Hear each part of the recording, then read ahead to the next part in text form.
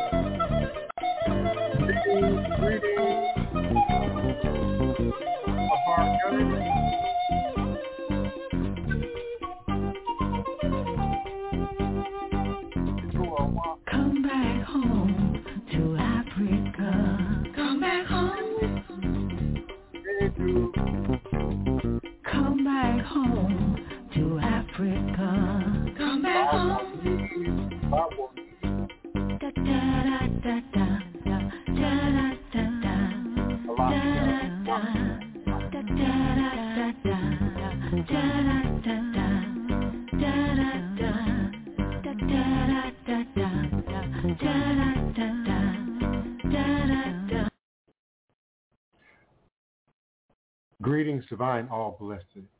Eshu Alegbuana Kosi Were Awo Ondo Uto Nu Iwo Ada Afanbo Osi O Batalami Itani Ebo Onilio Abane Shu. Eshu is the respected elder who flogs, confronts, and uncovers fools. The one versed in mysteries uses truth to own you. He causes scattered to feed poverty. Obatala shakes rascals to have sacrifice. The owner of warnings is the one who is Eshu. Aboru, Aboye, Aboshishe, Ashe. May our Ebo reach our rune. May our Ebo be accepted. May our Ebo allow what we desire to come to pass. And so we say, Ashe, Asheo, and Ashe. Divine, all blessed greetings and salutations. You are now sitting live with the Divine Prince, Pan-African spiritualist, practitioner, author, and advisor, Elagoon, Oloye, Hoodoo, Obeya, Bokur, sharing with you in all things spiritual, mystical, metaphysical, cosmic, evolutionary, revolutionary, healing, and holistic from a Pan-African Hoodoo world spiritualist perspective. Understanding that all is truly and indeed a blessing.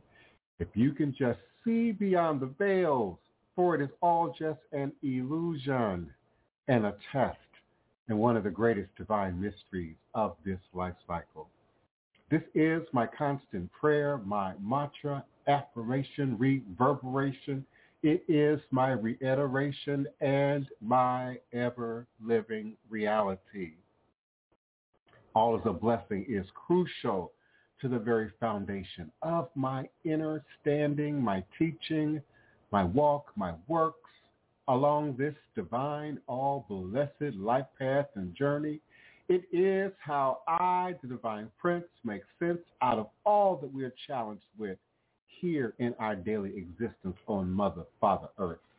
And it is my personal place of power and inner standing, the place from where I begin, the place from where I realize and crystallize all my endeavors, understanding that I and I alone create and co-create my divine destiny, and I alone create and co-create my divine, all blessed reality. And so it is. Ashe, Asheo, and Ashe. Greetings, beloved. This Monday, I am indeed emanating and vibrating with you and for you now live, virtually, verbally, cosmically, quantum, universally, from this working temple of the House of the Divine Prince. Thai Potions, Hoodoo Central, in this legendary, historic, beautiful, and most enchanted city in America, New Orleans, Louisiana, the land of my ancestors and those who came before me along this spiritualist, Hoodoo, Obeya, life path and journey, passing down the great Obeya stick along with the knowledge of the life-giving herbs, roots, plants, rituals, spirits, minerals, indeed our ceremonies, indeed our lifestyle, and as our beloved Denise Augustine shares, indeed the legacy, the culture, and tradition of our sacred stories. I want to say, while it's on the tip of my tongue, be mindful that we are actively now running our Tour Plus Experience campaign. There's nothing else like it in the city of New Orleans. There's nothing else like it among other tour companies and guides within the community. I might be a little bit prejudiced, but I consider Denise Augustine, and many others do, to be a consummate master historian, teacher, griot, storyteller, indeed the sharing and the retelling of our sacred stories. And of course I offer the Voodoo history and tradition and lifestyle component to our Tour Plus experience. So we invite you to contact both myself and Denise, but you can contact me at www.houseofthedivineprince.com. You can also reach me at divineprince@houseofthedivineprince.com by way of email, oursacredstories.com. And before we move forward, understanding that the creation of sacred space is critical to all that we do, all our who we are, where we be at any moment in this present moment in time space. And indeed, I stand on the shoulders of great and mighty ancestors. We stand on the shoulders of great and mighty ancestors. I am because my creators are all powerful, receptive, open to operate in all that is for my good, that mirrors my best image. I also want to remind you, if you haven't heard it before, if it hasn't been said to you before, the black woman is God. The black woman is God. The black woman is God. And indeed, humanity passes through the womb of our great mothers, our great ancestral mothers. And so indeed, we're all born God. Just as we are all born human, we are all born God. We are. I am because indeed we are. We are not all born adults, but we're born human, and we go through infancy and adolescence and childhood and teen and young adult. And so we indeed are born God, but we are born to walk, create a journey that we walk. We are born to walk the journey that we create and recreate that mirrors our best interests. And the blessing in that is that we can change our minds, we can start again, we can begin anew, we can make a difference in this present moment in time space. We can choose to start again. We can choose to breathe and start again. We can choose to breathe and recreate a reality that mirrors our best interests. I am because my creators are. I am because the ancestors indeed are. I create and recreate the reality that mirrors my best interests. And I can release and let go of those things which impede my progress. The fire that dwells within consumes all but the truth. And for that, I'm grateful. And we never lose connection to spirit, nor the spirit realms. Indeed, we never lose connection to the ancestors. For indeed, science now confirms what we've always known in ATR, that our ancestors, that the dead never leave us, but indeed survive, live on, are created and recreated in our blood, in the very coding of our DNA. Ancestral memory survives in the blood. So indeed, as we move forward, understanding that spiritual knowledge and power lies in its efficacy and its ability to produce and manifest powerful, reliable, tangible, lasting manifestation and results. Right here and right now in this most present moment in time space, all else is vanity, all else is ego, all else is an illusion. And I greet each and every one of you. Shemafia, beloved, welcome and thank you so much for being so consistent participant in the show. Thank you, Nina Lloyd. Greetings, beloved. We so welcome you and appreciate your continued love and support. Thank you so much, Javon, Denise. Welcome, girlfriend. Peace and blessings to you and yours. Things are changing. Things are transforming. Things are manifesting just now as you breathe. Know this. Greetings, Chef Bougie. Welcome, beloved, to you and indeed yours. I know that the beloved Iya is probably not too far behind you. Greetings, S. Marie. Greetings, greetings. Thank you so much for listening at work. Thank you. I really appreciate my listening audience and co-hosts and participants who are in their workspaces who find a way to listen. They can't always call in, They can't always turn on a camera, but they're present and they always make their presence felt and known. And I'm most certainly grateful and appreciative. Greetings, Mick Sage Hall. Welcome for representing and being with us, beloved. Thank you kindly. You know, I found out something curious earlier today, that hand sign symbol that Mick Sage Hall has on her chat right now. Many of you use that as a prayer sign, but I heard today that was actually high five.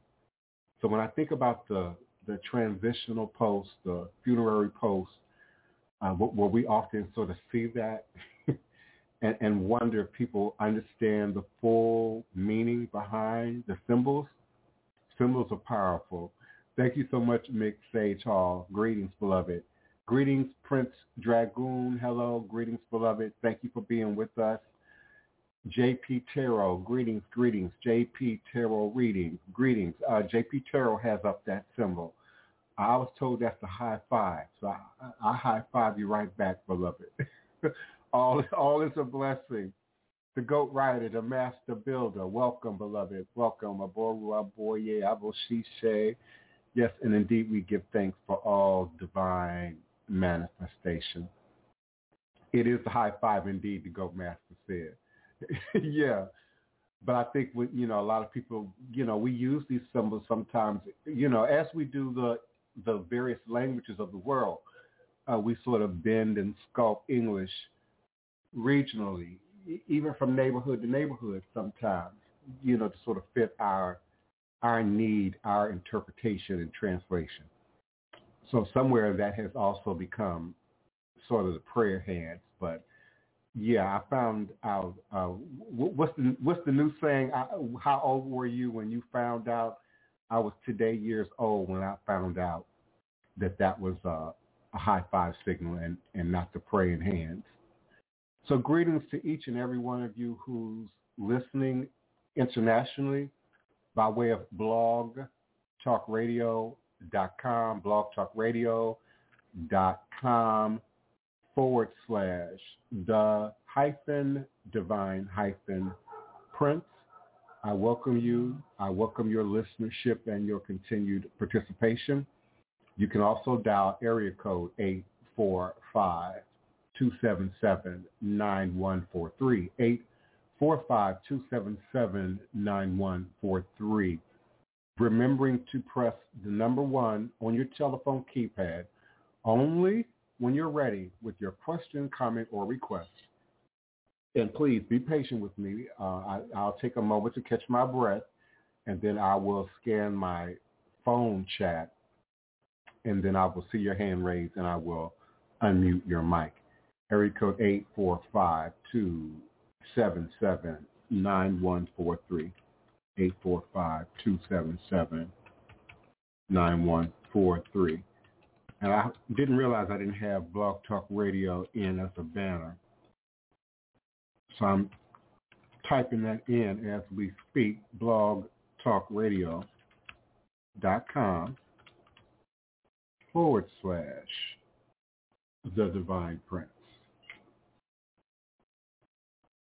There we go. It's scrolling at the bottom of the screen. So I'm grateful for your continued support and participation. You can also follow the welcome link for today that's in the chat and now present on the screen.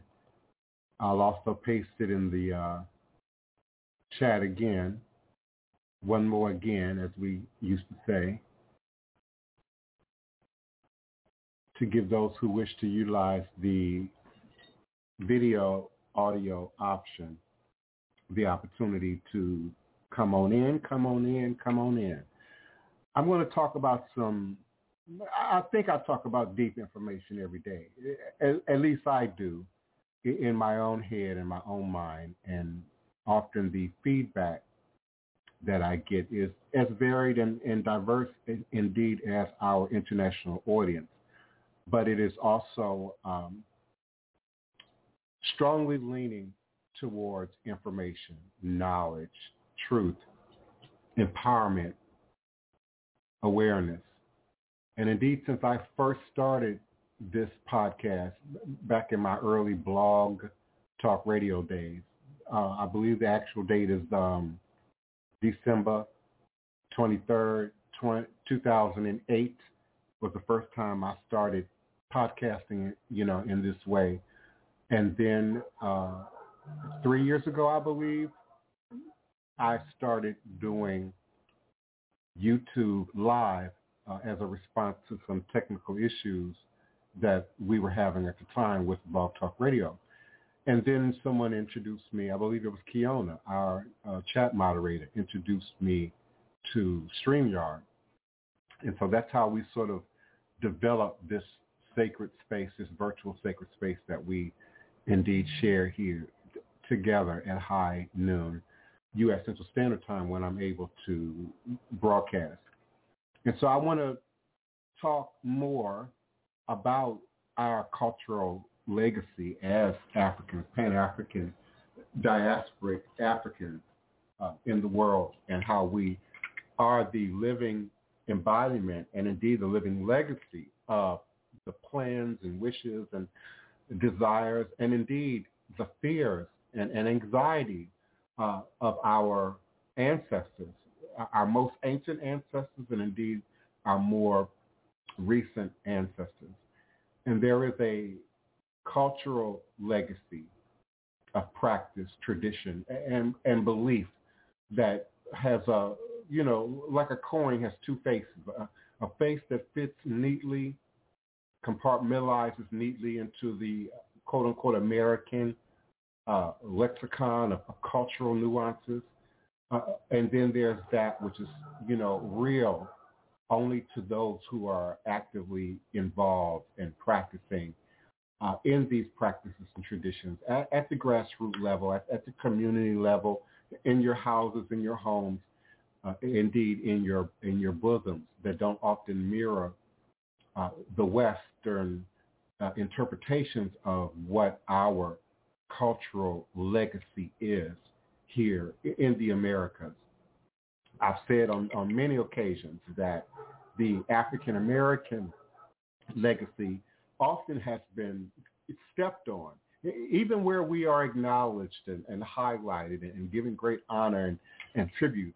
It's still often stepped on in the conversation of traditional African culture, Pan-African culture, and the diasporic representation of that culture, the Black presence in North America, the African presence in North America still continues to a great deal to be stepped on and limited to just slavery, just the Middle Passage, just, out of slaves, here we are today, and have been accused of not maintaining an authentic connection to our ancestral roots and traditions.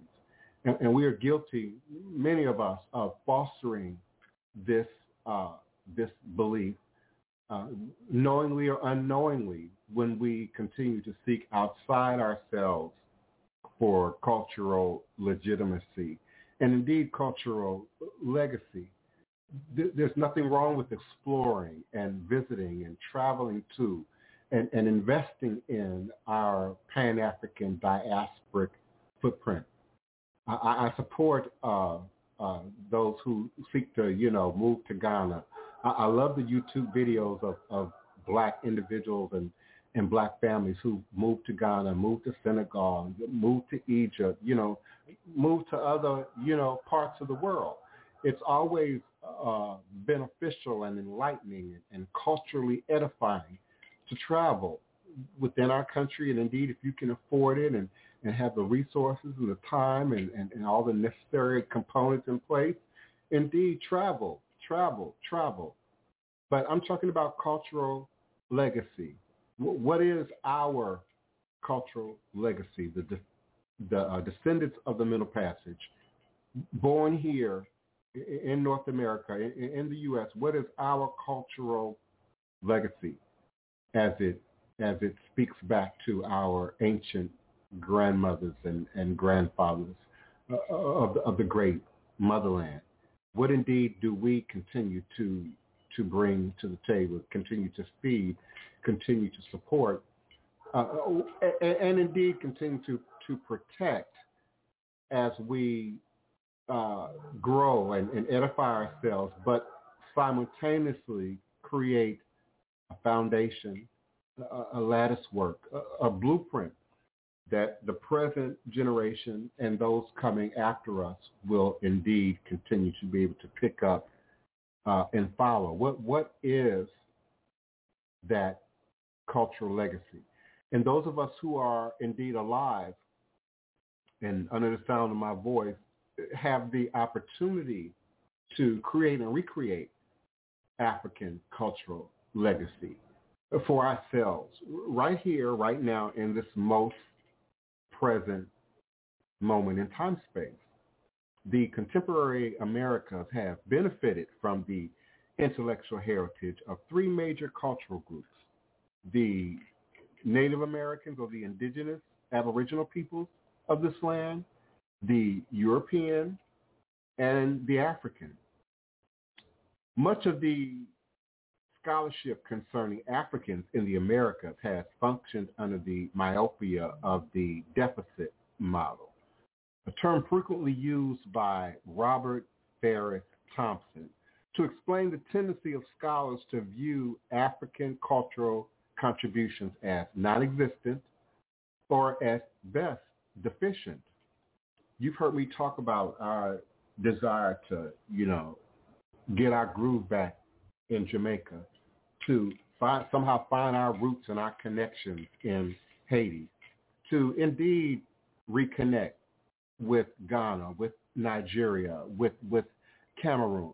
And I'm not here to say that that's not a beneficial thing. I'm not here to say that that's not a good thing. But we must stop, overturn, erase, rewrite the idea that our African traditional contributions are non-existent or somehow deficient to Cuba or Panama or Puerto Rico or Brazil. The deficit model presumes that because of their lack of material goods and deprived social conditions under the yoke of chattel slavery, Africans were unable to contribute in any significant way other than their labor to the formation of the cultures in the Americas. I've talked about the edict straight out of the Roman, what they say, the Holy Roman Catholic Church, which allowed the enslaved Cuban and subsequently Spanish-speaking ethnic groups of our people to accept Catholicism, show up for your Catholic rights, but indeed you can keep your traditions, practice your traditions on your downtime.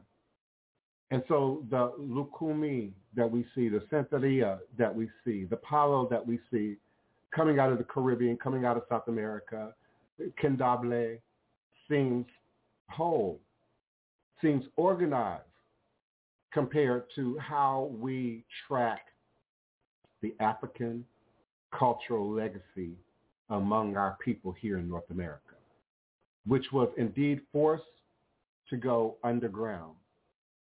Lest you be beheaded, behanded, foot removed, ear removed. Indeed, we could not drum, couldn't dance, especially after the Haitian Revolution. Understand, the Haitian Revolution only made things worse for us when it came to voodoo demonstration. After the Haitian Revolution and the fear of revolt, we were not allowed to drum. We were not allowed to gather.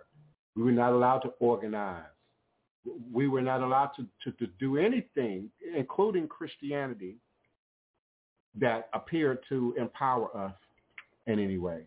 And because of the forced or involuntary nature of the African diaspora, it is often forgotten that these mitigating groups, in this case enslaved humans, carried with them more than just their bodies.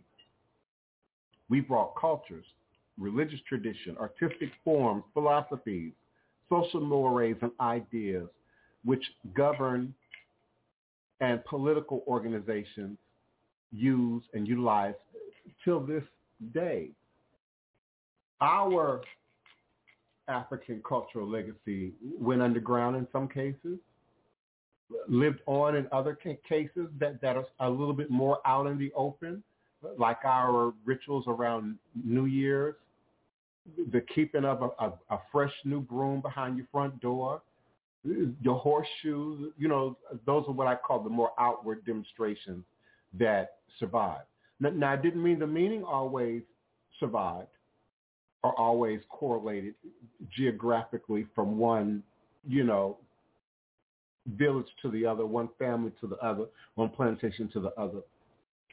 But for the most part, organizing had to become either underground or absorbed into what we now call American culture.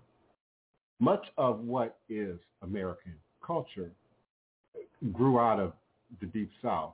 And indeed, I might be prejudiced. I would say grew out of Louisiana, New Orleans, Mississippi, and then spread throughout the country.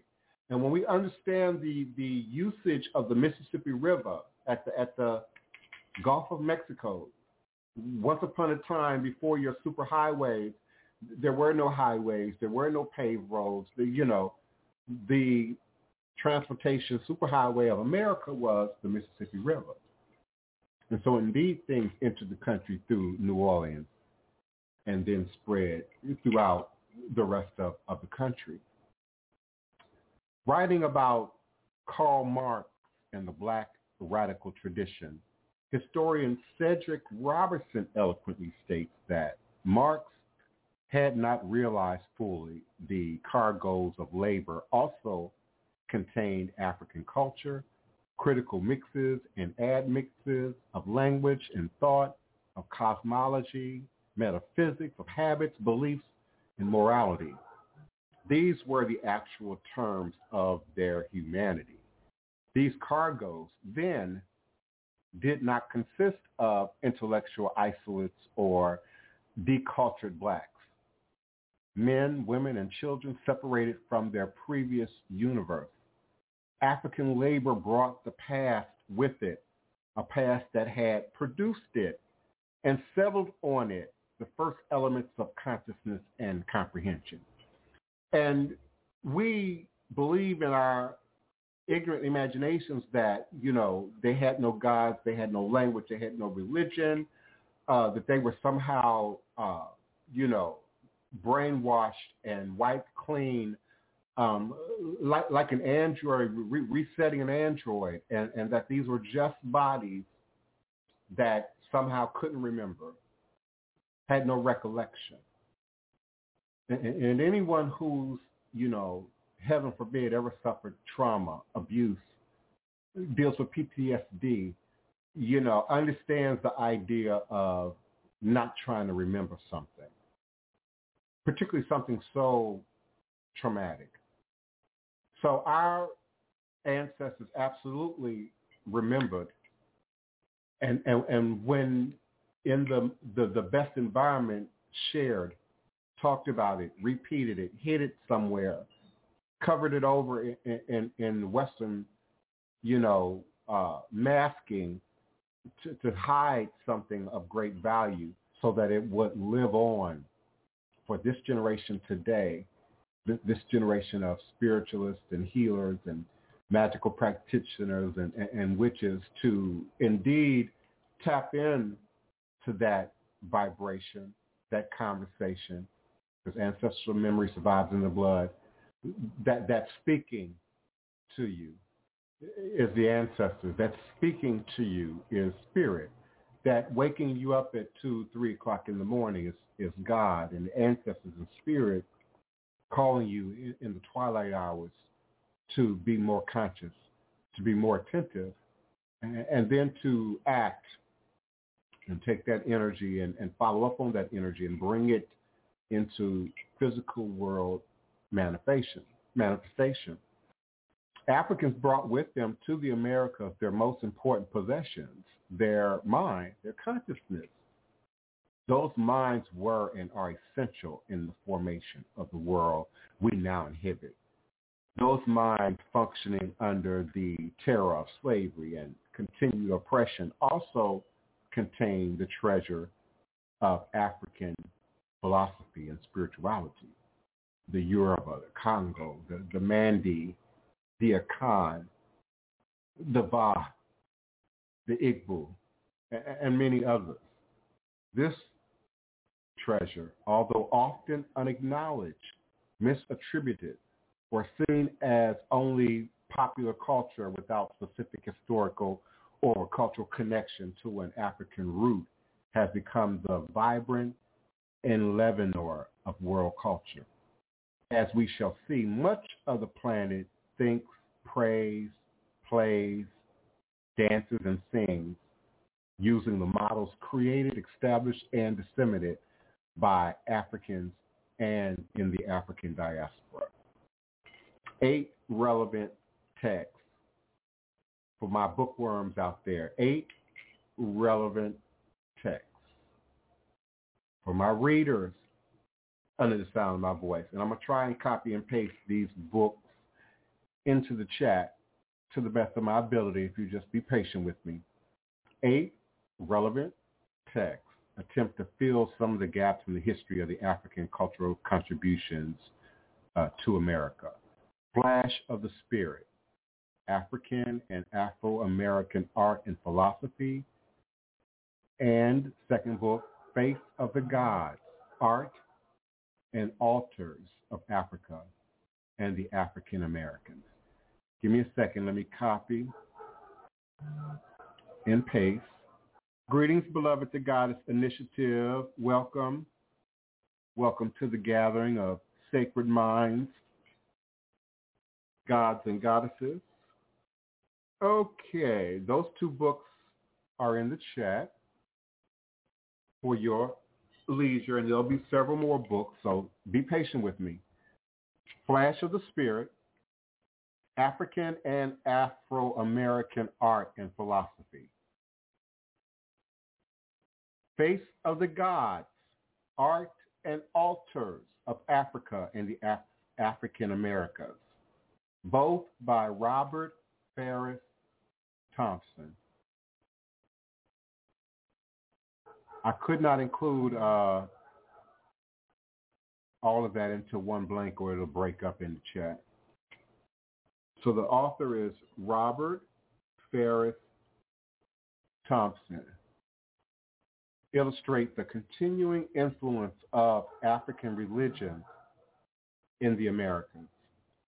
These 2 books illustrate the continuing influence of African religions in the Americas. Okay. Working the Spirit. That's what, book 3?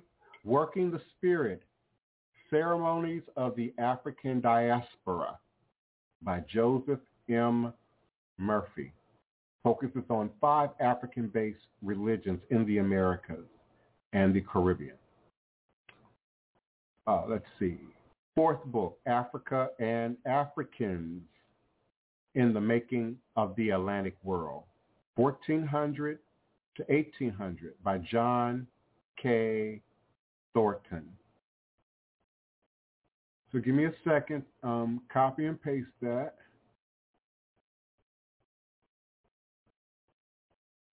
Okay, thank you in my chat. Hello, Oracle Treehouse. Greetings, beloved. Welcome to the Sacred Circle. Okay, there we go. Working the Spirit, Ceremonies of the African Diaspora by Joseph M. Murphy. Forgive the typo. Focuses on 5 African-based religions that have continued, that have manifested now here in the New World. Okay, and the 4th book, popping that into the chat. Africa and Africans in the Making of the Atlantic World, circa 1400 to 1800 by John K. Thornton, offers a carefully documented record of Africans in the Atlantic world. Book number 5, African Roots, African Cultures. Let me say that again. African Roots / American Culture, Africa in the Creation of the Americas by Sheila S. Walker. Let me introduce that into the chat.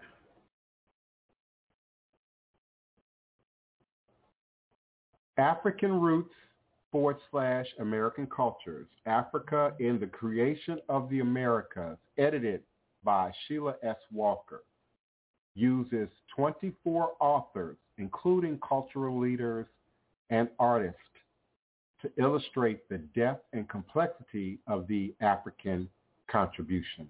Next book, Rethinking the African Diaspora, edited by Christian Mann and Edna G. Bay, focuses on the influence of the Bight of Benin on Brazil. You know, the Bight of Benin is one of my more favorite regions to focus on when I'm doing my research and study, particularly as it relates to Louisiana. We know that the first ship arriving in Louisiana, bringing our enslaved ancestors, originated from that Bight of Benin. We also now understand that Brazil was the top location for exporting or importing enslaved Africans. So in terms of the numbers of Africans brought to this world, the largest percentage were carried from the Bight of Benin on to Brazil. Beads, Body and Soul, Art and Light in the Yoruba Universe. I know that some of you are really going to like these Ifa books. Beads, Body and Soul, Art and Light in the Yoruba Universe by Henry John Drewall and John Mason.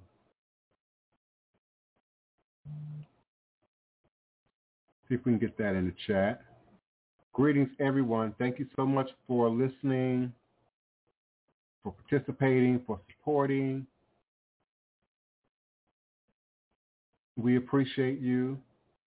So Beads, Body and Soul, Art and Light. Beads, Body and Soul, Art and Light in the Yoruba Universe by Henry John Drewall and John Mason reveals the visual and intellectual beauty of Yoruba art in Africa and in the Americas. And then Central Africans and Cultural Transformations in the African Diaspora, edited by Linda Haywood. Central Africans and Cultural Transformations in the American Diaspora, edited by Linda Haywood, is concerned with the Central African or Bantu influence in the Americas. Many of my listeners and my clients and my godchildren, my initiates, have done DNA, and many of us have used, among many other sites, because often we use more than one site, but many of us have tried the Ancestry.com, which is indeed one of my more favorite sites.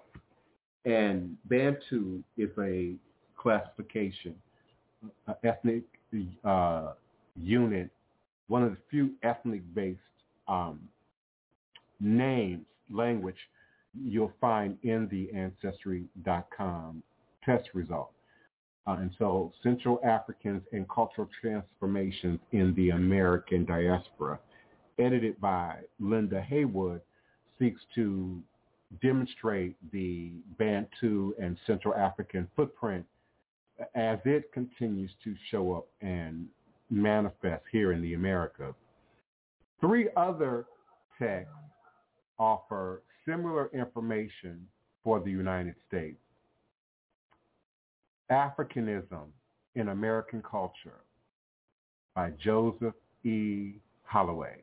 You can also find many of these books, if not all of them, in my Google Books. I've read almost all of these books at one point or another. The God's Initiative is 20% Bantu. Greetings, Alexis Williams. Welcome, welcome, beloved. I would have to look at my my test results. Give me a second, see if I can.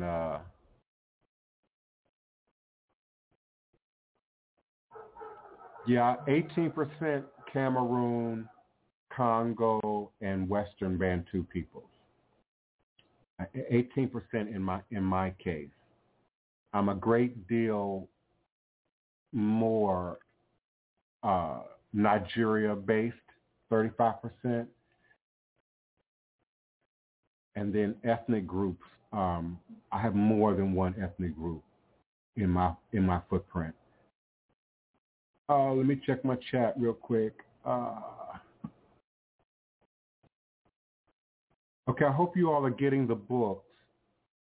Is that showing up okay? Yeah.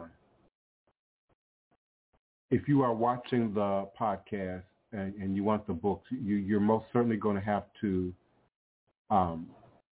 access the chat. The chat will be connected to the video in YouTube in the archive, and you will be able to go back and write down these books, which help to, again, demonstrate sort of the arrival and maintenance of what already exists in our blood, in our ancestral heritage. And these books represent our demonstration of that heritage. Indeed, our cultural legacy. And we have the opportunity, thank you, Nina Lloyd, and we have the opportunity to create and recreate African cultural legacy that will continue to live on beyond us and indeed into the next generation and those thereafter. I think there's a sort of a fear and anxiety around losing of culture, assimilation, disease, and as we, continue to be sort of the quote unquote melting pot of the world, we see sort of people losing layers of their heritage and cultural legacy to take on a more Western-based ideology and approach to culture, legacy, and tradition. Black Legacy, America's Hidden Heritage by William D. Pearson. Black Legacy by William D. Pearson. Give me a second to copy and paste that for you. You can always screenshot. You can always go back and freeze the video and archive. And of course, you can always, in archive, just copy and paste it directly from the chat. So that was Black Legacy, America's Hidden Heritage by William D. Pearson. Next book, Exchanging Our Country Marks, The Transformation of African Identities in the Colonial and Antebellum South by Michael Gomez.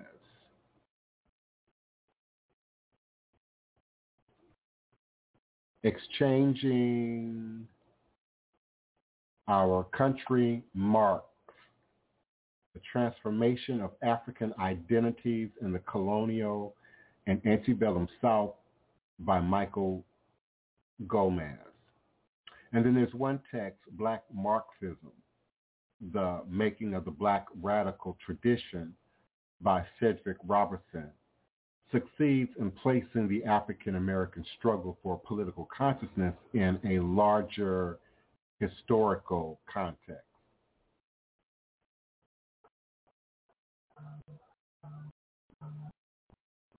Copy and paste. These are just a few of the relevant books and texts, but they offer examples of our ability to maintain stewardship and produce excellent recent scholarship as it relates to our continued knowing and regrowing and refining ourselves from sort of a idea of in our heads of who we were and indeed what we lost to a more present who am I, what do I represent, and indeed what stands up in me from my ancestral cultural lineage, and how does that then manifest in my as a part of my legacy, as my legacy, and the continuation of legacy. Africans in the Americas had various ways of resisting slavery and oppression, including but not limited to work slowdowns, breaking of tools, escape, and indeed revolt. Revolts and runaways gave the Americas numerous heroes, particularly in the Caribbean, Central America, and South America. Those here in North America are rarely spoken of or under researched. One that I honor acknowledge every June 19th is Saint Milo, Saint Juan Milo here in New Orleans, who was a Maroon leader who sort of led an entire camp of runaway, self-freed Africans, if you will, out in the swamps of New Orleans East. Subsequently was caught, by the government, beheaded in Jackson Square, that place that many of you know so well, along with many other Maroon leaders who often escaped, returned for supplies, sometimes returned to do their jobs, and then would escape again and would disappear out into the bayous of Louisiana. So we have a history of resistance throughout sort of the mid-Atlantic slave trade footprint, the Americas, Caribbean, Central America, South America. Some exceptional leaders are still celebrated. Captain Limba in the Dominican Republic, Yanga in Mexico, King Zombi in Brazil, King Bencos Biojo in Colombia, King Bayano in Panama, Queen Grandy Nanny, and Captain Kojo in Jamaica, King Miguel Guacamaya in Venezuela, Mackendall and Boukman in Haiti, and again, Saint Milo here in Louisiana, who's just not given nearly enough coverage, and many others who I've talked about in previous shows, who are not as acknowledged as some of these Maroon leaders indeed were, and continue to be. And although not as well known as the others, John Horse, A.K. Juan Caballo, or Gopher John, also here in North America and in Mexico. Many of these Maroon leaders claimed a royal heritage, hence their titles king and queen. Given the royal intrigue in many African kingdoms, their claims of an aristocratic heritage may well be true. More importantly, the popular imagination has offered them a coronation by consensus in which legends and songs have declared their nobility. Zombie of Palmares was celebrated in recent recordings as a king and as a lord. As Brazilian pop singer Jorge Ben put it, I want to see what will happen when Zombie arrives. Zombie is the Lord of War. Zombie is Lord of Demand. When Zombie arrives, it will be he who commands. And some of you might be familiar with Zombie. We have Grand Zombie, the Grand Zombie, a voodoo deity specific to New Orleans. And so these names and these heritages and these lineages often make a crossroads, intersect in places much unknown to us until research, until discovery, indeed until DNA analysis is often performed to sort of connect the dots for us here in the Americas. Beginning in 1978, members of the Black movement and other activists formally celebrated Zombie Palmares as the national hero of Afro-Brazilians. Liberated African communities were called by different names depending on their location. The English word maroon comes from the Spanish cimarron, which in turn has an Arawak or Taino origin.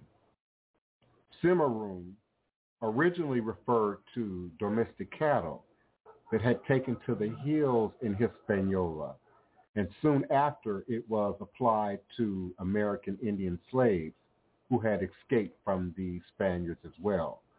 By the end of the 1530s, the word had taken on strong connotations of being fierce, wild, and unbroken, and was used primarily to refer to African American runaways, maroons, cimarroons.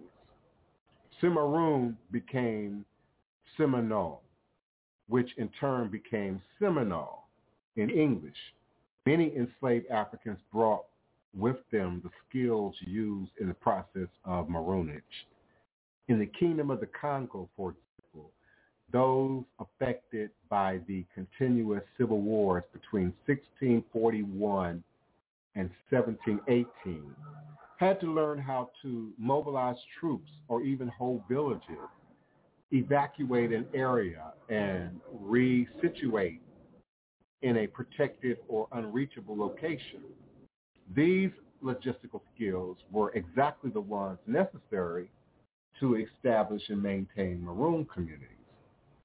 In most of the Spanish-speaking Americas, remember Louisiana was first a Spanish territory. In most of the Spanish-speaking Americas, maroon societies were known as palenques, Spanish for arena, enclosure, palisades, although in Venezuela, they were also called combres. Creole language scholar Ian Hancock explained that the strongest connotations of African-influenced languages found in the Americas occur in areas that contained maroon settlements. It should then come as no surprise that some of the names for these types of settlements are in African languages.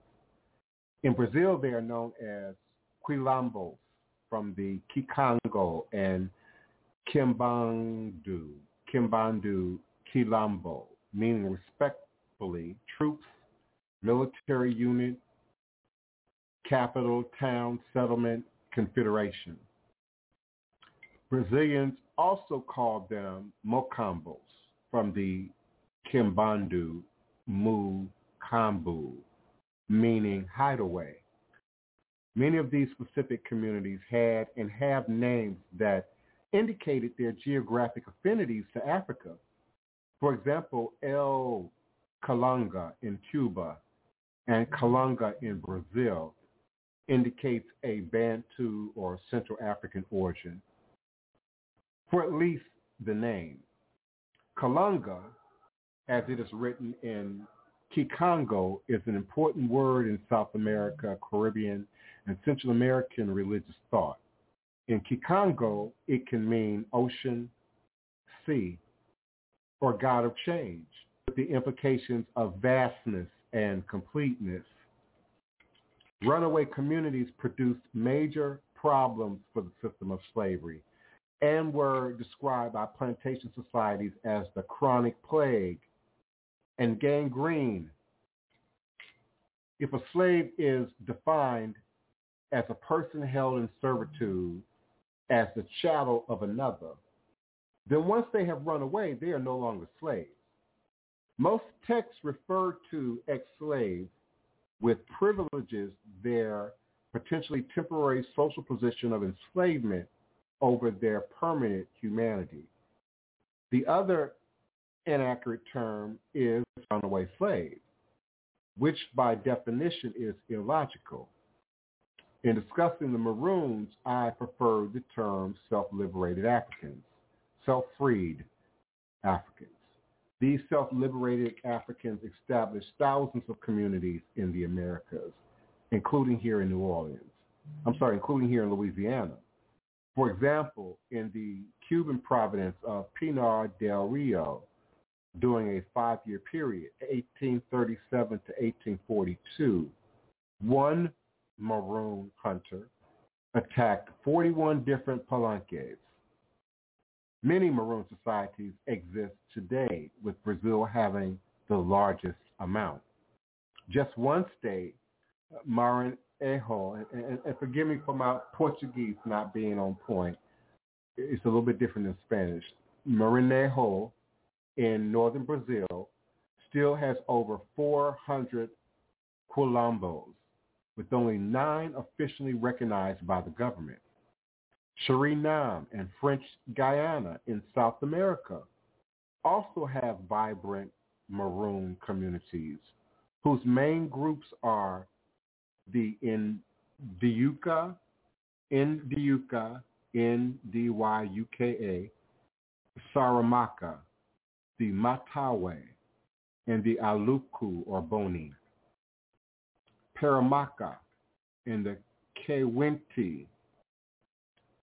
Owing mainly to the scholarship of Richard Price, Sally Price, and Kenneth Bilby, there is an excellent body of work in English documenting the Maroons of Suriname and French Guiana.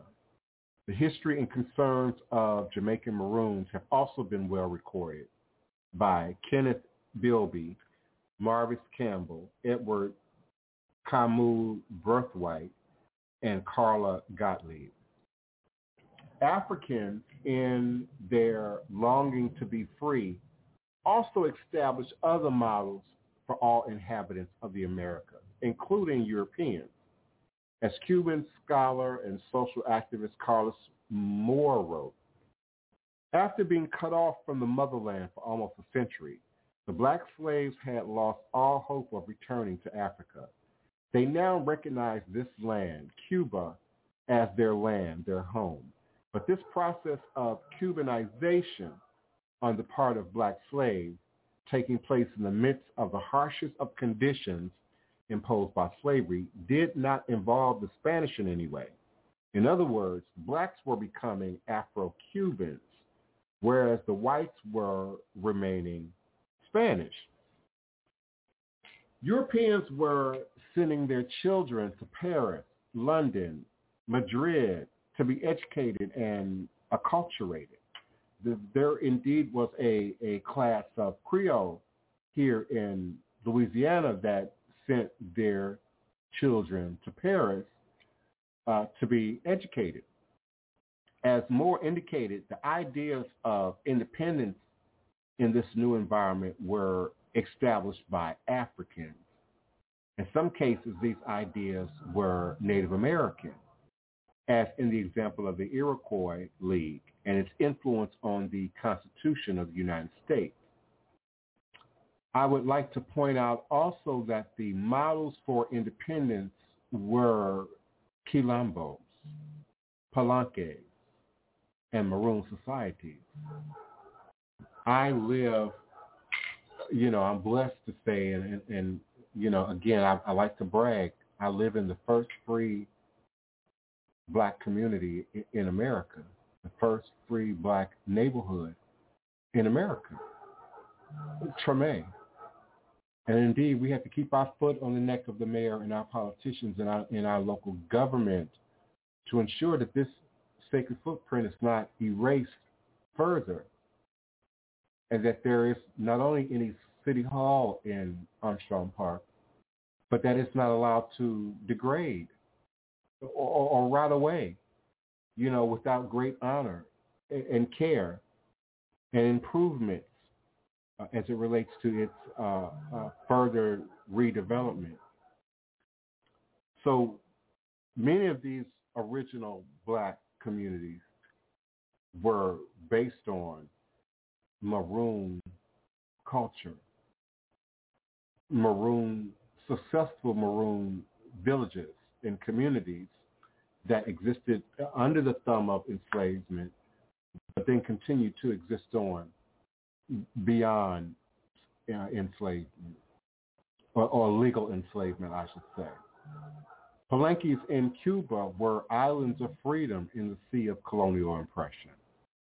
In the early 1600s, while the Europeans and Mexico were still in an alliance with Spain, there already existed an independent, non-indigenous republic led by Yanga in Veracruz.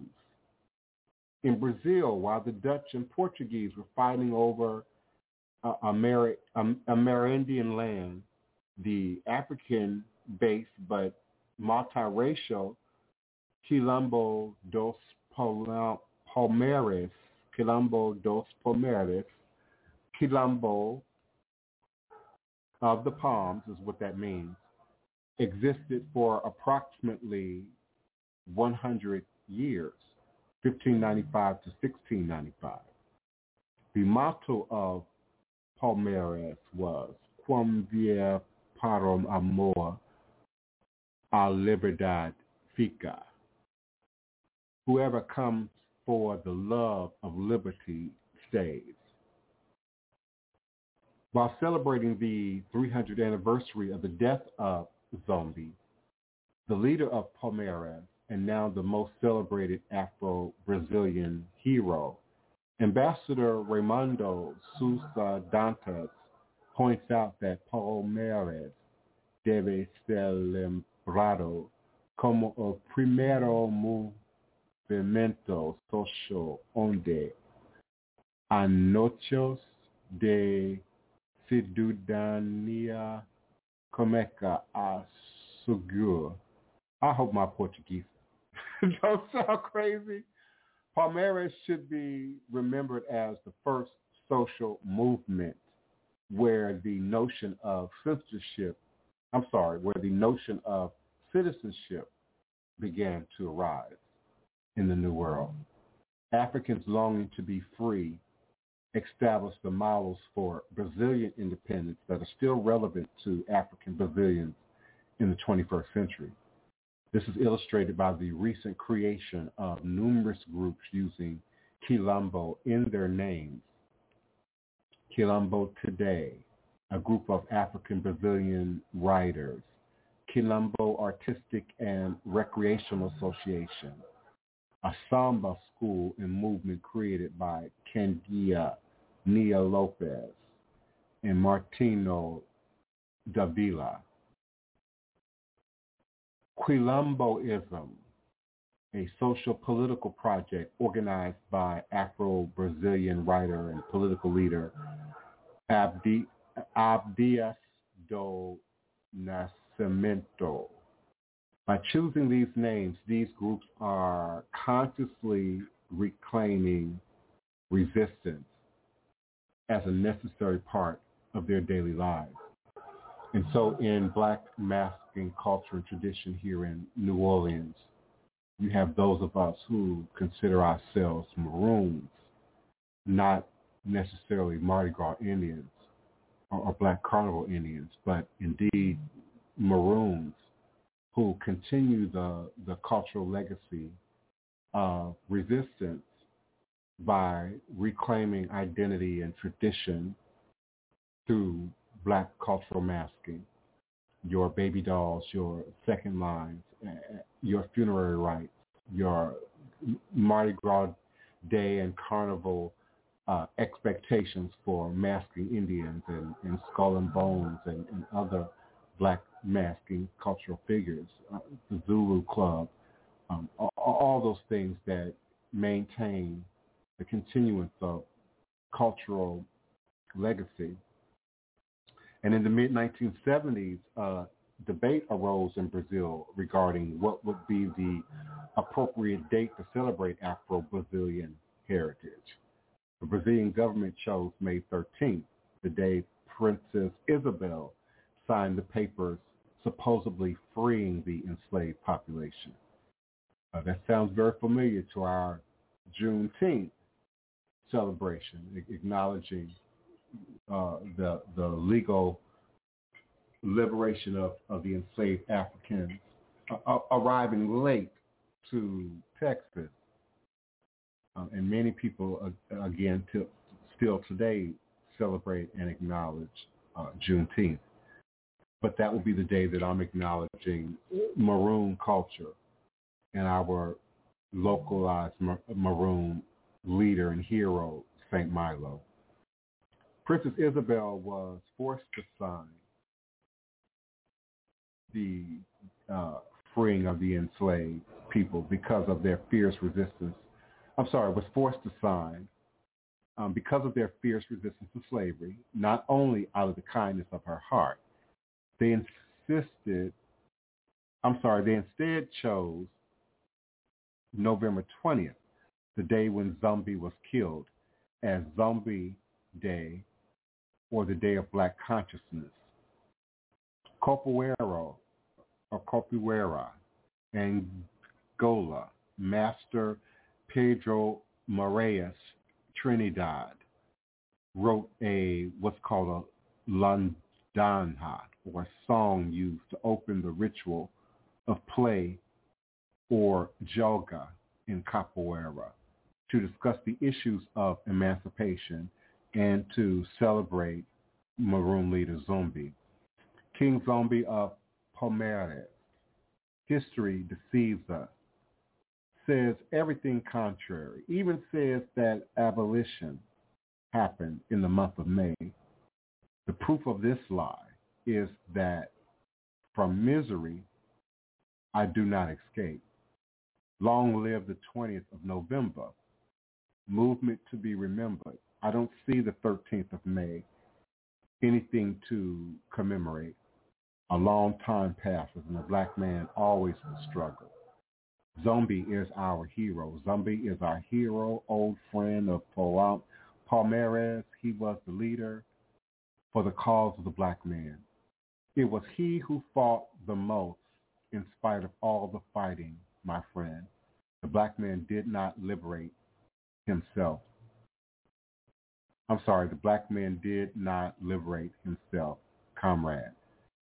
So capoeira is an Afro-Brazilian martial art used historically to resist slavery and oppression.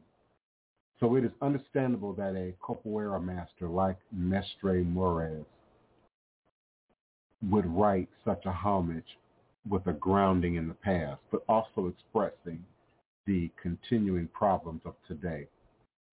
The reclaiming of the past to restructure resistance in the present is an ongoing process in Brazil, and indeed throughout the Pan-African diaspora. On a trip in 2001 to the Quilombo Santa Joana in Itapicuru,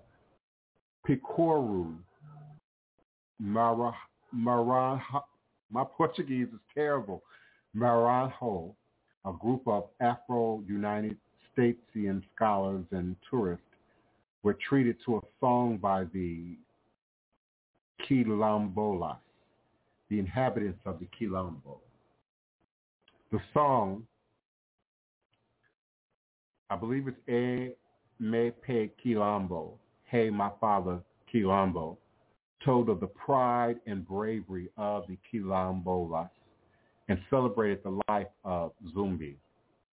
So we're talking about the celebration of the life of Maroon, Maroonship, Maroon culture, and indeed Zumbi, this great Maroon leader. Founded in 1821, the Quilombo Santa Joana has a long history of resistance.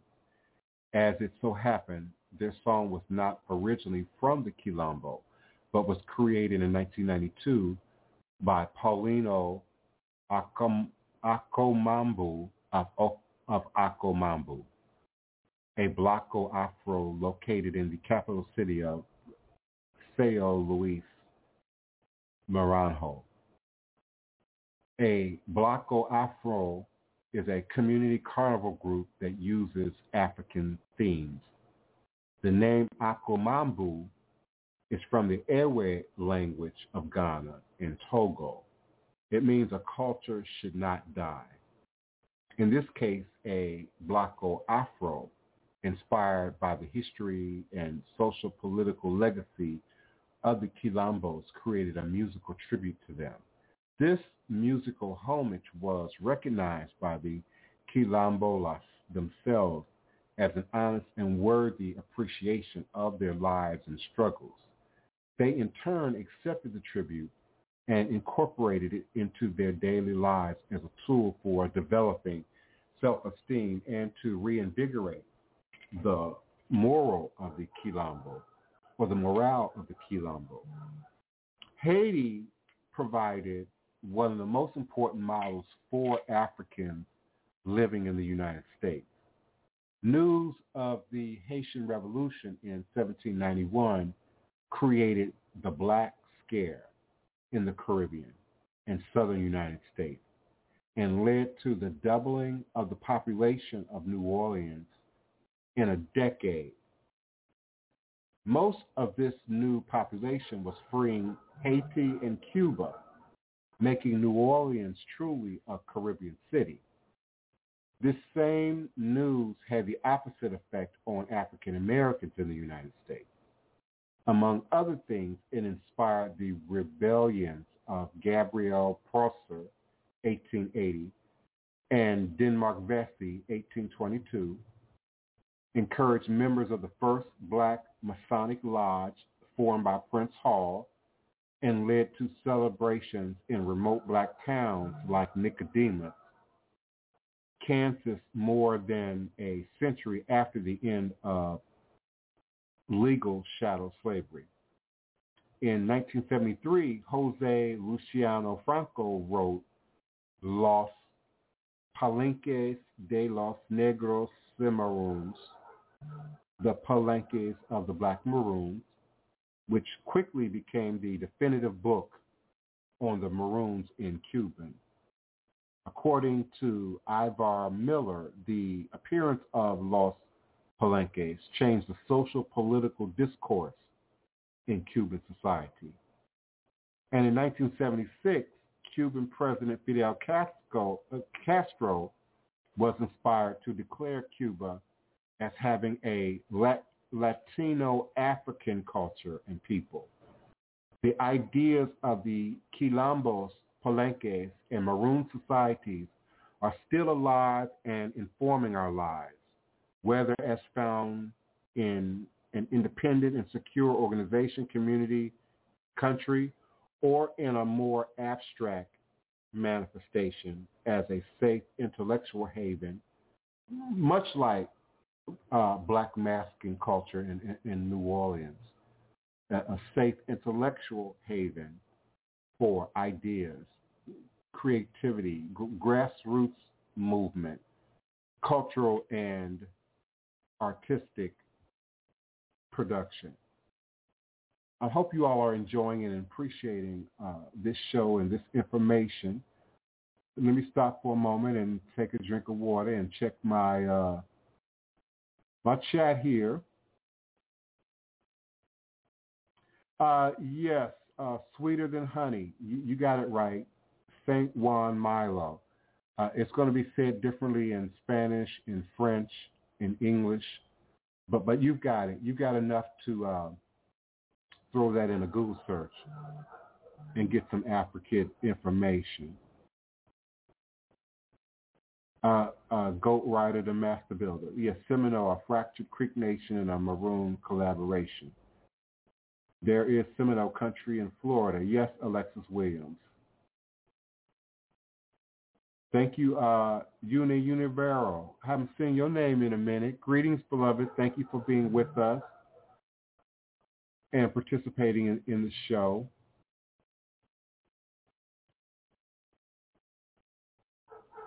Yes, Goat Rider is right. If his memory is correct, the Seminole in Florida were from a small group who decided to stay and fight when forced to take that trail of death tears. Yeah, my family, the Broomfield side of my family, for all my Broomfield-related, Harris, Broomfield-related family and listeners, were participants in that forced trail of tears. That's how we ended up in Louisiana and then subsequently in Mississippi. And then much of my known family sort of ended the journey there. Any family of mine that continued forward from that journey, I'm just now beginning to locate. Oloye, born and raised, well, he wasn't born and raised in Oklahoma. He lives in Oklahoma, but he's west, Northern California. I've known family, Broomfield in Northern California. But we, for the most part, made that journey into Louisiana, Mississippi, and then sort of branched out from there. Univero says, I experienced toxic Africanism among my fellow African friends and relatives who claim Africanism by speaking bad English and clinging to the African accents but cannot speak any African vernacular. Thank you, everybody, for your participation. Yeah, fact check everything. I invite you all to always fact check what I say, but most certainly fact check everything.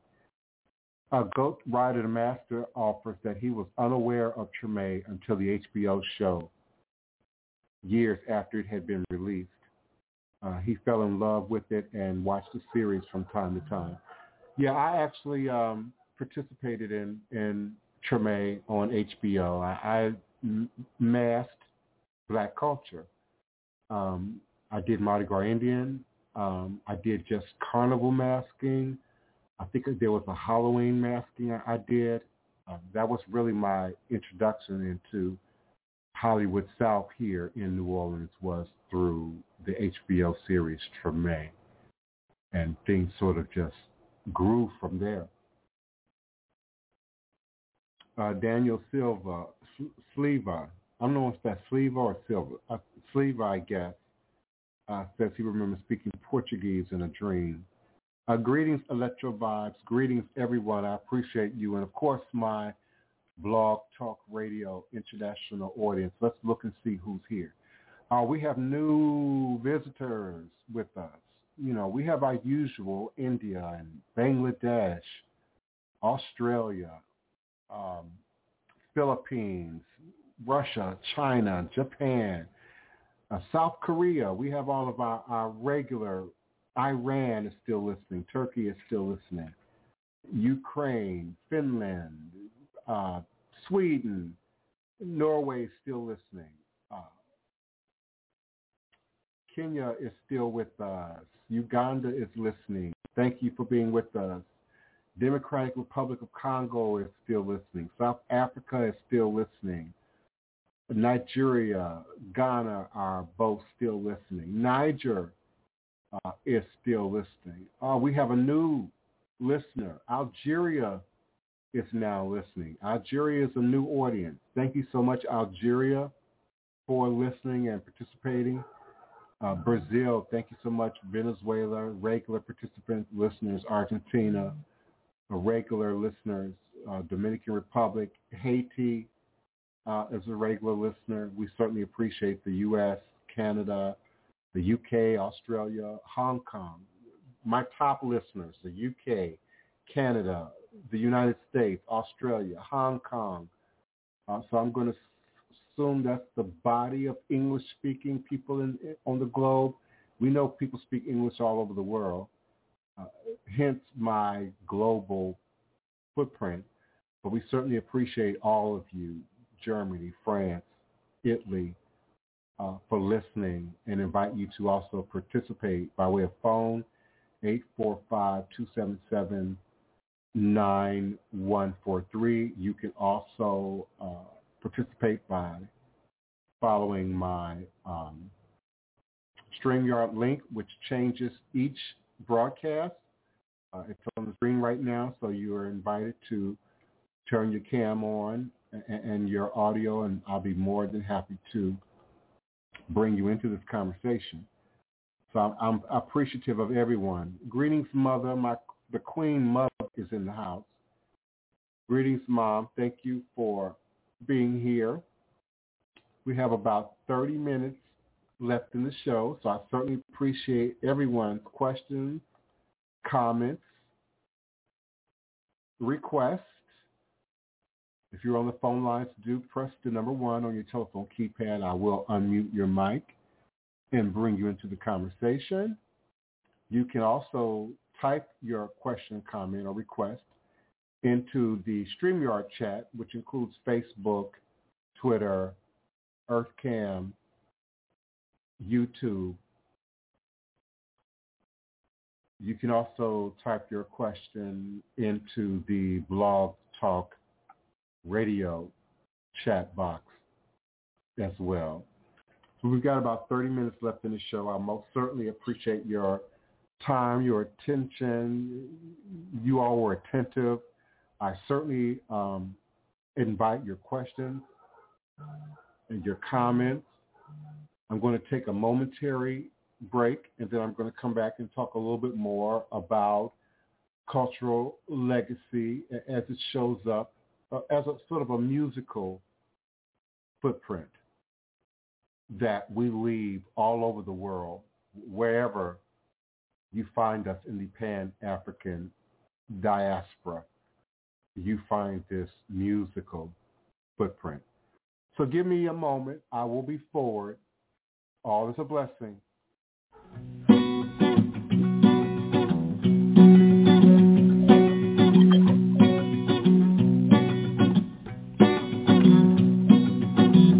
A dash of cayenne to the root.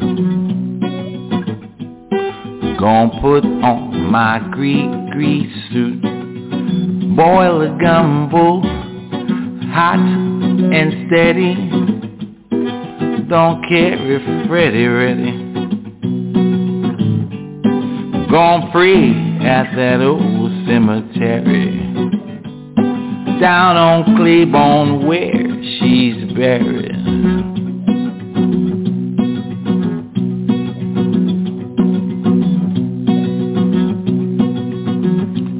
Build a fire on the bayou when a black cat scratch at 2 under a full moon that's blue. Chant the magic words, Kufaru. A dash of cayenne to the roux.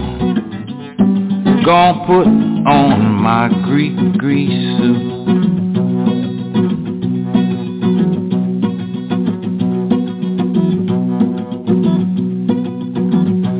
Black top hat, black suit too. Same old ride that Moses threw. I'm gonna get them bones out the graveyard for you. Can't see my eyes, black shades too. A dash of cayenne to the roux. Gonna put on my grease suit. Yeah.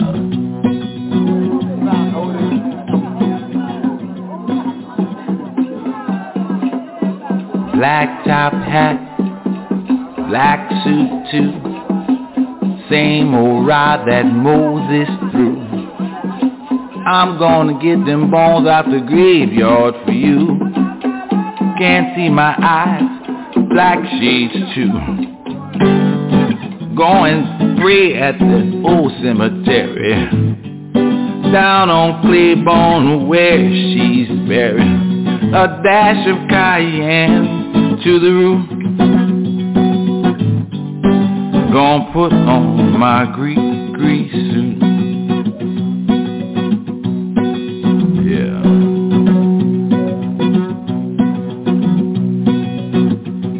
Black top hat, black suit too. Same old ride that Moses threw. I'm gonna get them bones out the graveyard for you. Can't see my eyes, black shades too. Gonna pray at that old cemetery down on Claiborne where she's buried. A dash of cayenne to the roof. Gonna put on my grease suit.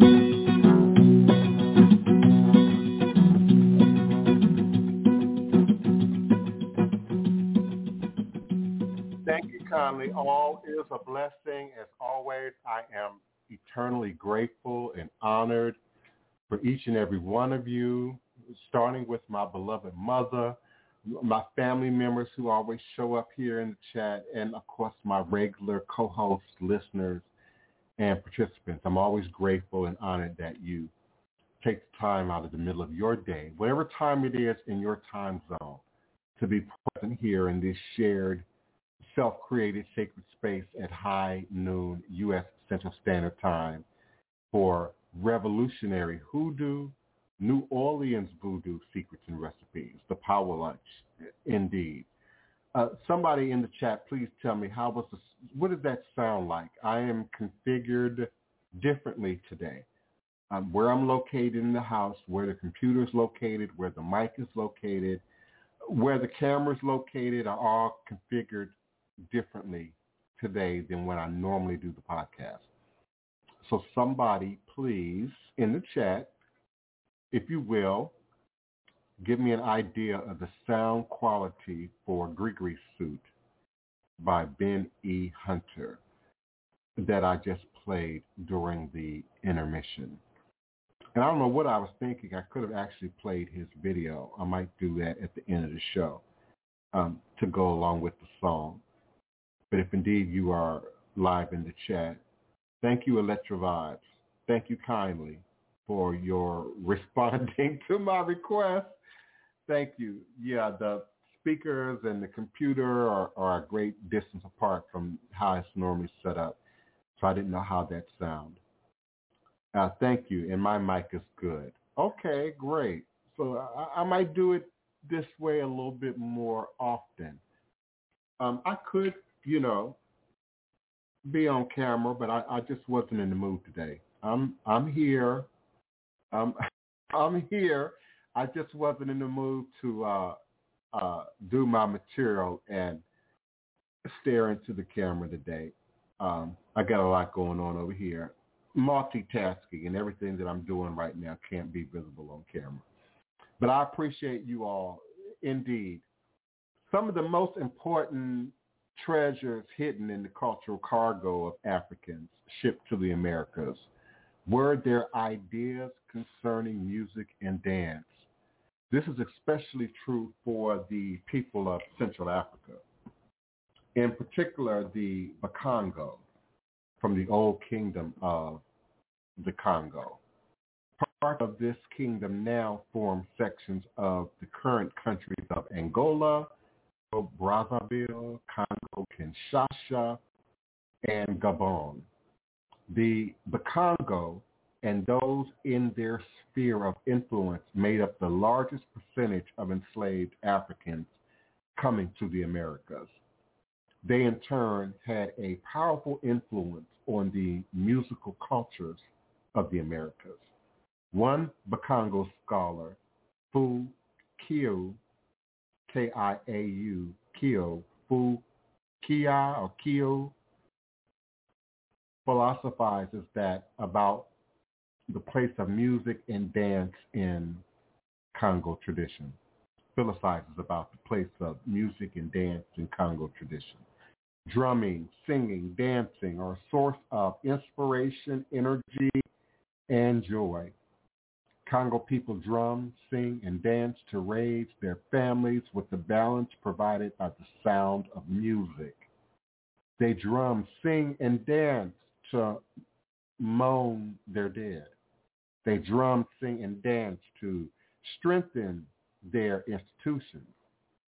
Furthermore, African people drum, sing, and dance because life itself is a perpetual melody.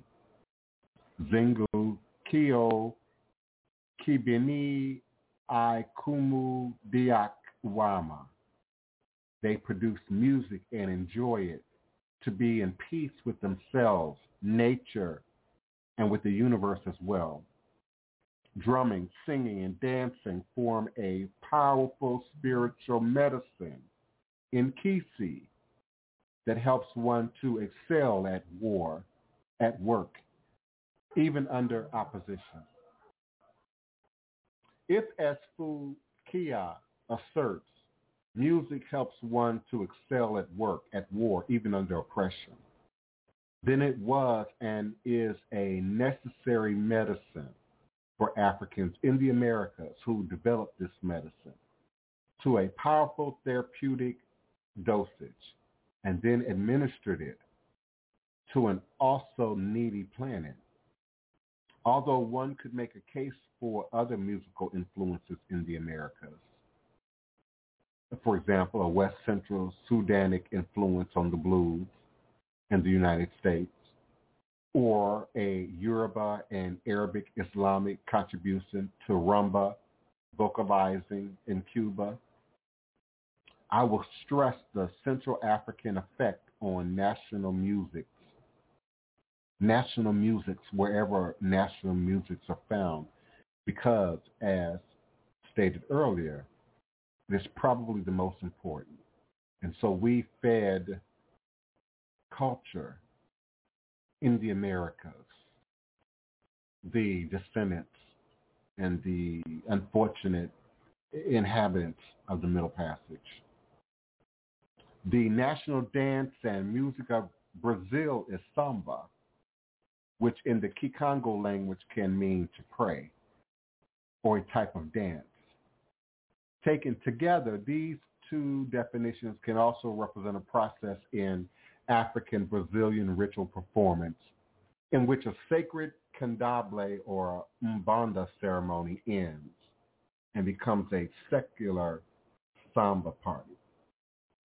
The word can also be written as in samba, with the same meaning as a type of dance.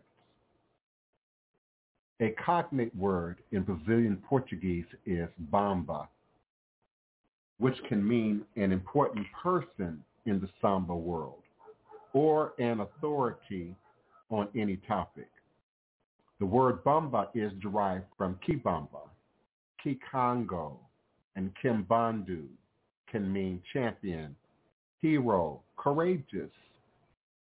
The instrument most identified with Brazilian samba is the cuca or puta or unca. Oh, my Portuguese speakers, where are you? Help me.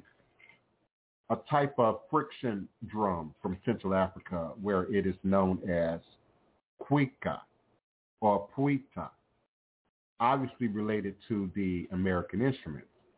A similar drum is known as the quinfuti in Cuba. Argentina and Uruguay are known for the music and dance tango, which is an outgrowth of other older African-based dances and musical forms of milonga, candombe, and cayongwe, and habanera, a rhythm from Cuba. It is interesting to note that the most prolific writer of milongas was the African-Argentinian Gabino Aziza, born 1858, died in 1916, with more than 500 compositions to his credit.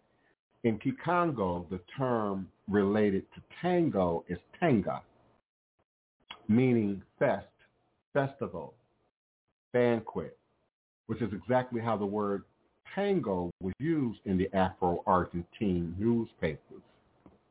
In the early 1800s, both Buenos Aires and Montevideo had weekly dances or parties referred to as Tango de los Negros, tangos of the blacks. Another associated term is tangana, which means to go, to walk like a chameleon, with the idiomatic sense of to walk that walk or to strut. Although there were numerous earlier tangos, the first tango with a known author was El Interioriano, the person from Entre Rios, written in 1896 by Rosendo Mendizábal, an Afro-Argentine accordionist. Despite the abundant musical and etymological evidence in Argentina and Uruguay, the African cultural contribution is obscured through racism and poorly constructed history. And we could say a great deal about Voodoo and its birthing here in Congo Square of jazz and jazz tradition, and how it continues to sort of mask that traditional voodoo footprint from which jazz was indeed born from, given birth from. In Cuba, the African contribution is now celebrated as in President Castro's declaration of Cuba's Latino African ethos. The rumba is generally considered the most influential secular music and dance form in Cuba. Its Central African roots are obvious from the word rumba itself to the type of drum, conga, used to perform it. The word is probably derived from the Kikongo lumba, to go, walk out, or get down. There are three basic styles of rumba. Yambu, a slow, elegant couples dance. Guacano, where's my Puerto Rican community and my Spanish speakers? Guacuano, a dance of flirtatious competition between male and female dancers. And Colombia, a fast solo demonstration of athleticism performed by males. Yambu is derived from the Kikongo diambu, word, opinion, thought, judgment. The plural of diambu is mambu, which is the source of the word in the dance mambo in Cuba. Guacano is most likely derived from the Chicano phrase qua waco, literally meaning you never listen. The phrase is also an onomatopoetic rendering of the playing of a drum or the clicking of sticks together. And interestingly, the clave, the basic rhythm pulse of rumba, is maintained by striking together a pair of hard wooden sticks, also known as clave. In rumba, the standard drum is called the conga drum because of its Congolese cultural origins. Within the rumba instrument ensemble, the largest drum with the lowest pitch is called the tambadora, which likely derived from the tamba or ditamba drum of Central Africa. Both words are from the Kikongo and Kilumba languages. In 1998, Lubanji Muniania, then Director of Education at the Museum of African Art in New York City, produced a lecture and concert called From Ditamba to Timbadora to celebrate the Central African heritage in Cuban music. Tamba Francesca is the name of a song and dance form performed by Haitians living in eastern Cuba. Making a return trip to Africa in the late 1950s, Cuban rumba became rumba with an H, R-H-U-M-B-A, as opposed to rumba, R-U-M-B-A. In 1950, Cuban rumba became rumba in the Congo and functioned as the foundation for the popular music created by musicians and singers like Tubale or Habule and Franco. Cumbia is the most representative music and dance of Colombia, but it has also become popular throughout the Americas and the Caribbean. The name cumbia, C-U-M-B-I-A, is derived from the Kikongo verb comba, to flow, to move like a current, to carry in great quantity. There is also the noun combi, an institution for female initiation, candidate for initiation, a dance form during the initiation process, or a person who carries knowledge, leading to cumbia, a way of moving in the dance. The cumbia of Colombia is closely associated with the Palenque de San Basilio, in which Palenque, a Kikongo-based language, is still spoken in Brazil today. In Puerto Rico, the national musical genre mostly associated with the island's African roots is bamba, B-O-M-B-A, bamba.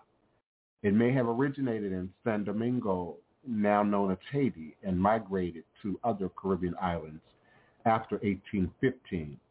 Some scholars have speculated that its African origin is in Ghana, but because of the word itself and the style of drumming and dancing, a Congo origin for bamba seems more accurate. In Kikongo, bamba means to exhort or to persuade.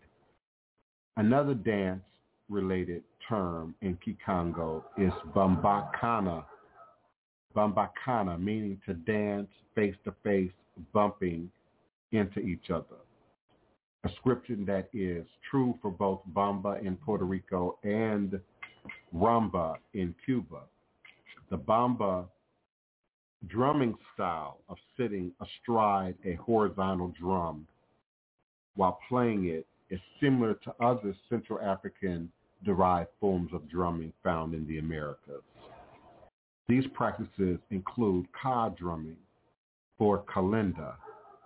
And you see here in Congo Square on an average Sunday between 4 and 6 o'clock in the afternoon, on the average Sunday in Congo Square, you're going to hear and see kalinda. You're going to hear and see bambula. You're going to hear and see many of these ethnocultural Pan-African nuances that represent peoples, powers, locations. You'll see that demonstrated, danced and drummed here on Sunday afternoons in Congo Square.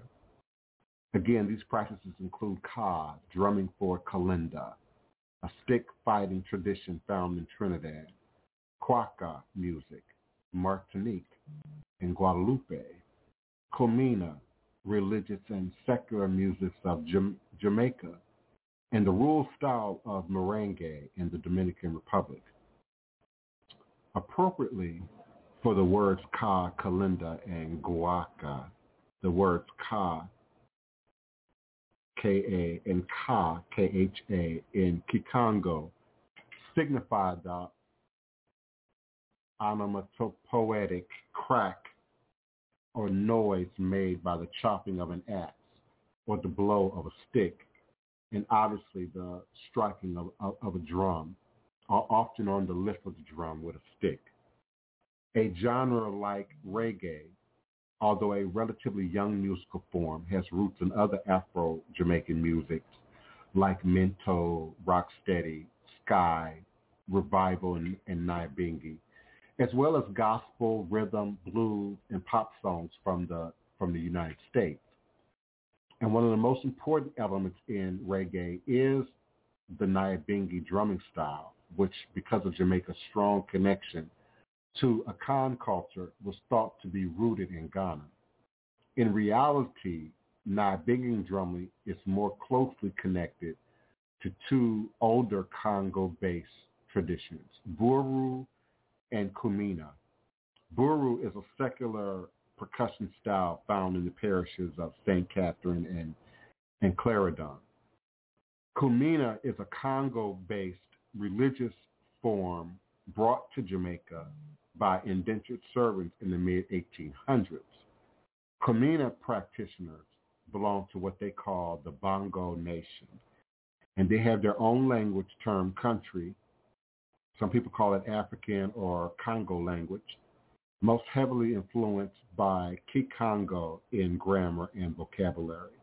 And like many Congo-based religions in the Americas, Palomonte, Mayombe in Cuba, Mbanda and Kabula in Brazil, Candombe in Uruguay and Argentina, Kumina centers on possession by the spirit of the dead.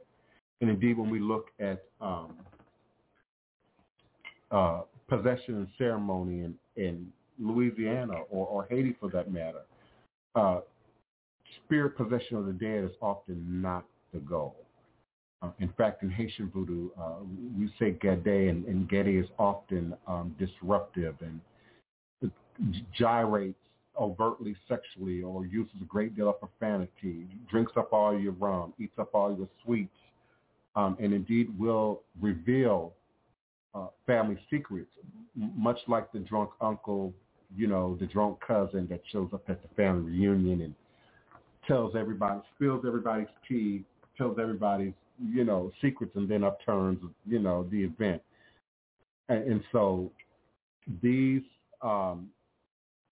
practices and traditions and drum rhythms and dances, for that matter, center on possession by spirits of the dead. So I'm going to wrap up here, and if any of you have indeed questions, comments, requests, if you would like access to this document, I'll be more than happy to share that with you. The title of this paper, Treasure in the Terror, is a dramatic stating of an often unacknowledged reality. And that is to say that even in the darkest moments of enslavement, Africans brought with them and maintained their cultural treasures. Even, and I'll say especially here in North America. And by doing so, they greatly enriched their new environments in the Americas. To restate an important point, when Africans were brought against their will to the Americas, they may have come empty-handed, but they didn't come empty-headed.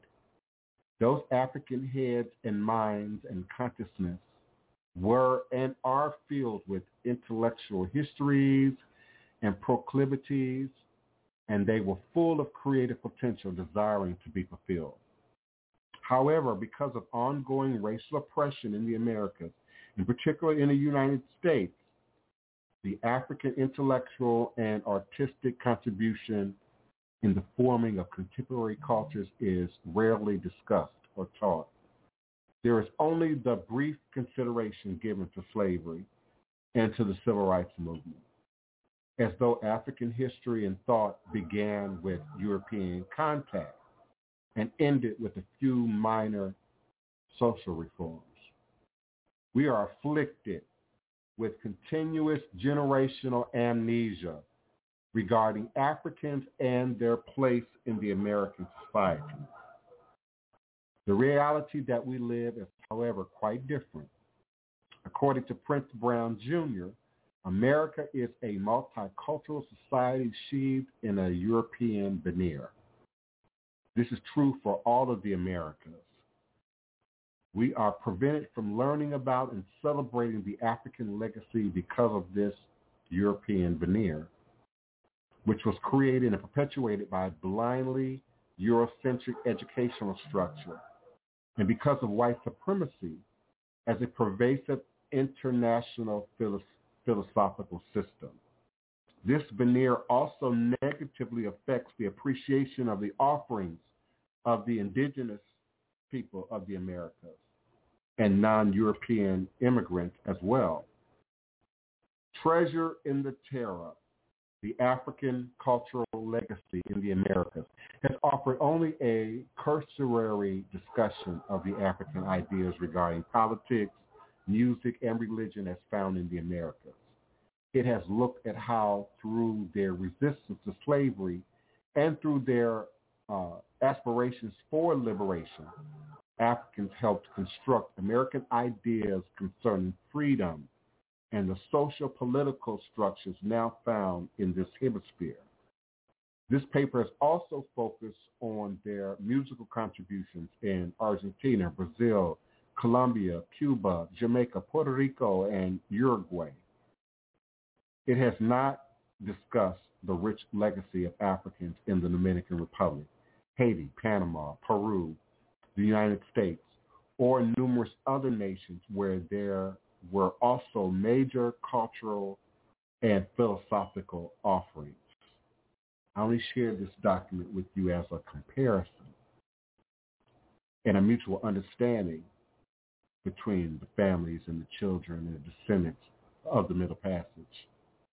Yet, even with this brief description and in spite of its omissions, we can see that without the African contribution, there could be no contemporary Americas as we know them. Through worldwide telecommunications and the internet, and through the distribution of recordings and cinema, the cultures of the African Americas have been shared with a greater international audience. Using their philosophical, artistic, and religious creations and continuations, Africans in the Americas have made this planet immeasurably richer. It is time to honor the treasures they have shared with all of us. C. Daniel Dawson, New York City, December 26, 2002. All is truly and indeed a blessing. I certainly appreciate each and every one of you for showing up and being present for Revolutionary New Orleans Voodoo Secrets and Recipes this Monday, November 8th, 2021. I look forward to another powerful edition with you next time at high noon. Thank you kindly, Blog Talk Radio, for your listenership and your continued participation. Thank you, Facebook, Twitter, Periscope, who am I missing? EarthCam, YouTube, and of course, enjoy me in archive by visiting my YouTube page. You can also visit this show in audio archive at Blog Talk Radio. blogtalkradio.com/the-divine-prince and youtube.com/Voodoo Tie. Be like Victor, OODOOTYE. All is truly and indeed a blessing. Until next time, be loved, be light, be safe, be cautious, be blessed. All is a blessing. Thank you, everyone. Peace and love, joy and prosperity, divine all blessed manifestation.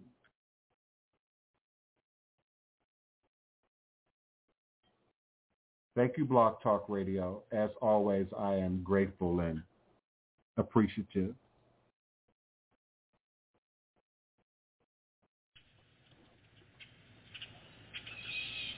Congo Square. The Omas Indians prepared this place for us centuries before our arrival. A sacred spot where corn festivals were celebrated. The Omas Indians prepared this place for us centuries before our arrival.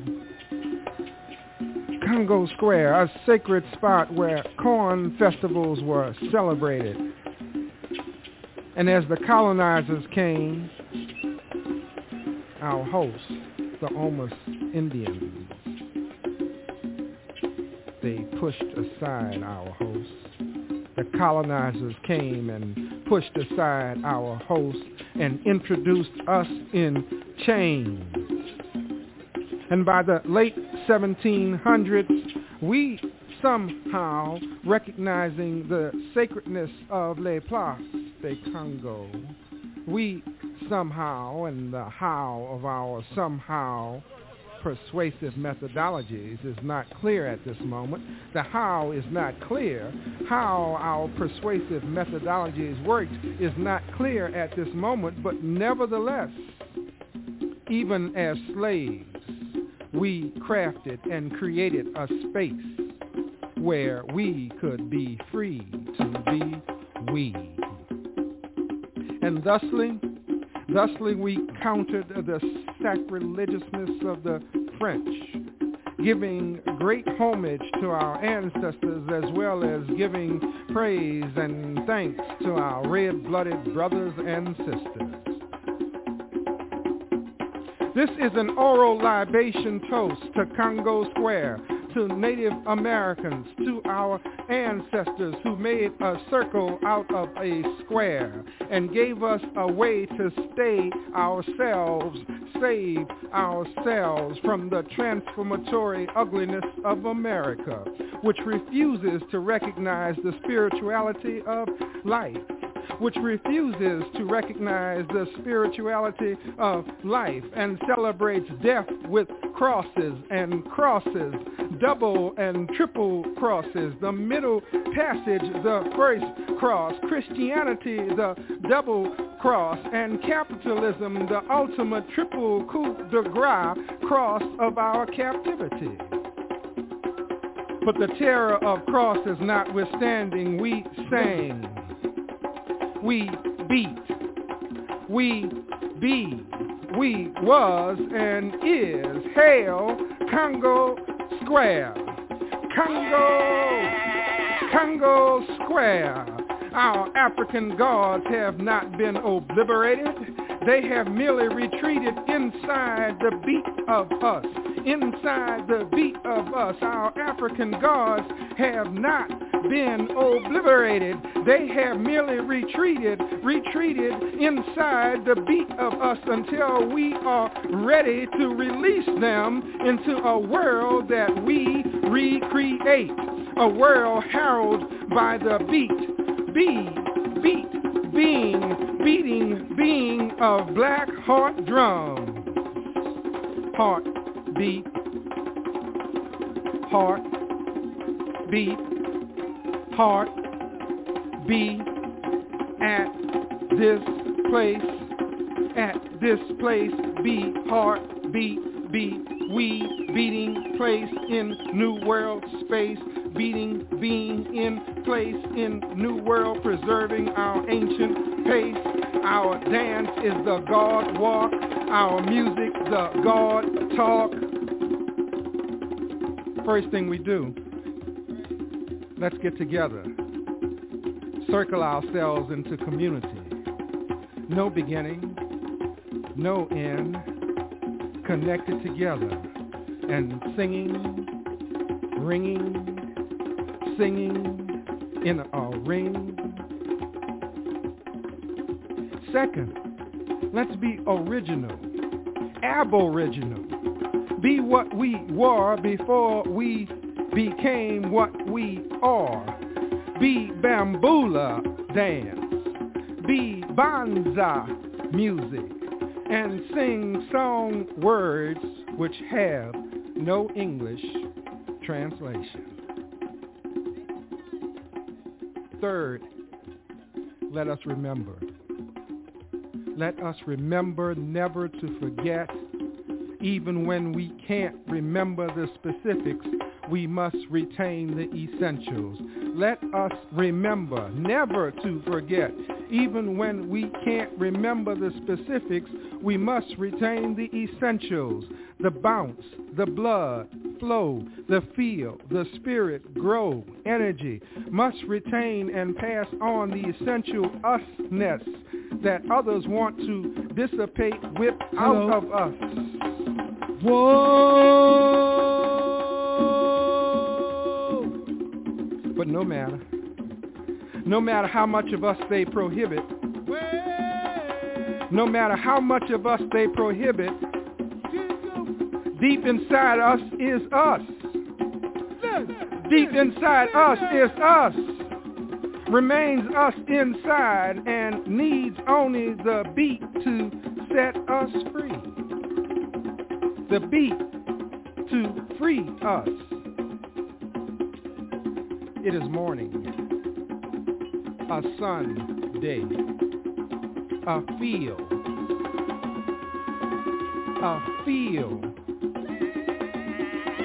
without shade, but dark with the people black of us in various shades, eclipsing the sun with our elegance. We are centuries later now, and still this sacred ground calls us to remember, to beat, to be. We are centuries later now, and still this sacred ground calls us to remember, to beat, to be. Beat Congo Square. Be Congo Square. Beat, be. Beat, be. Beat,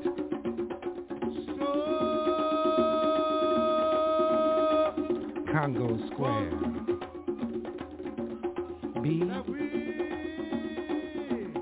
Congo Square. Be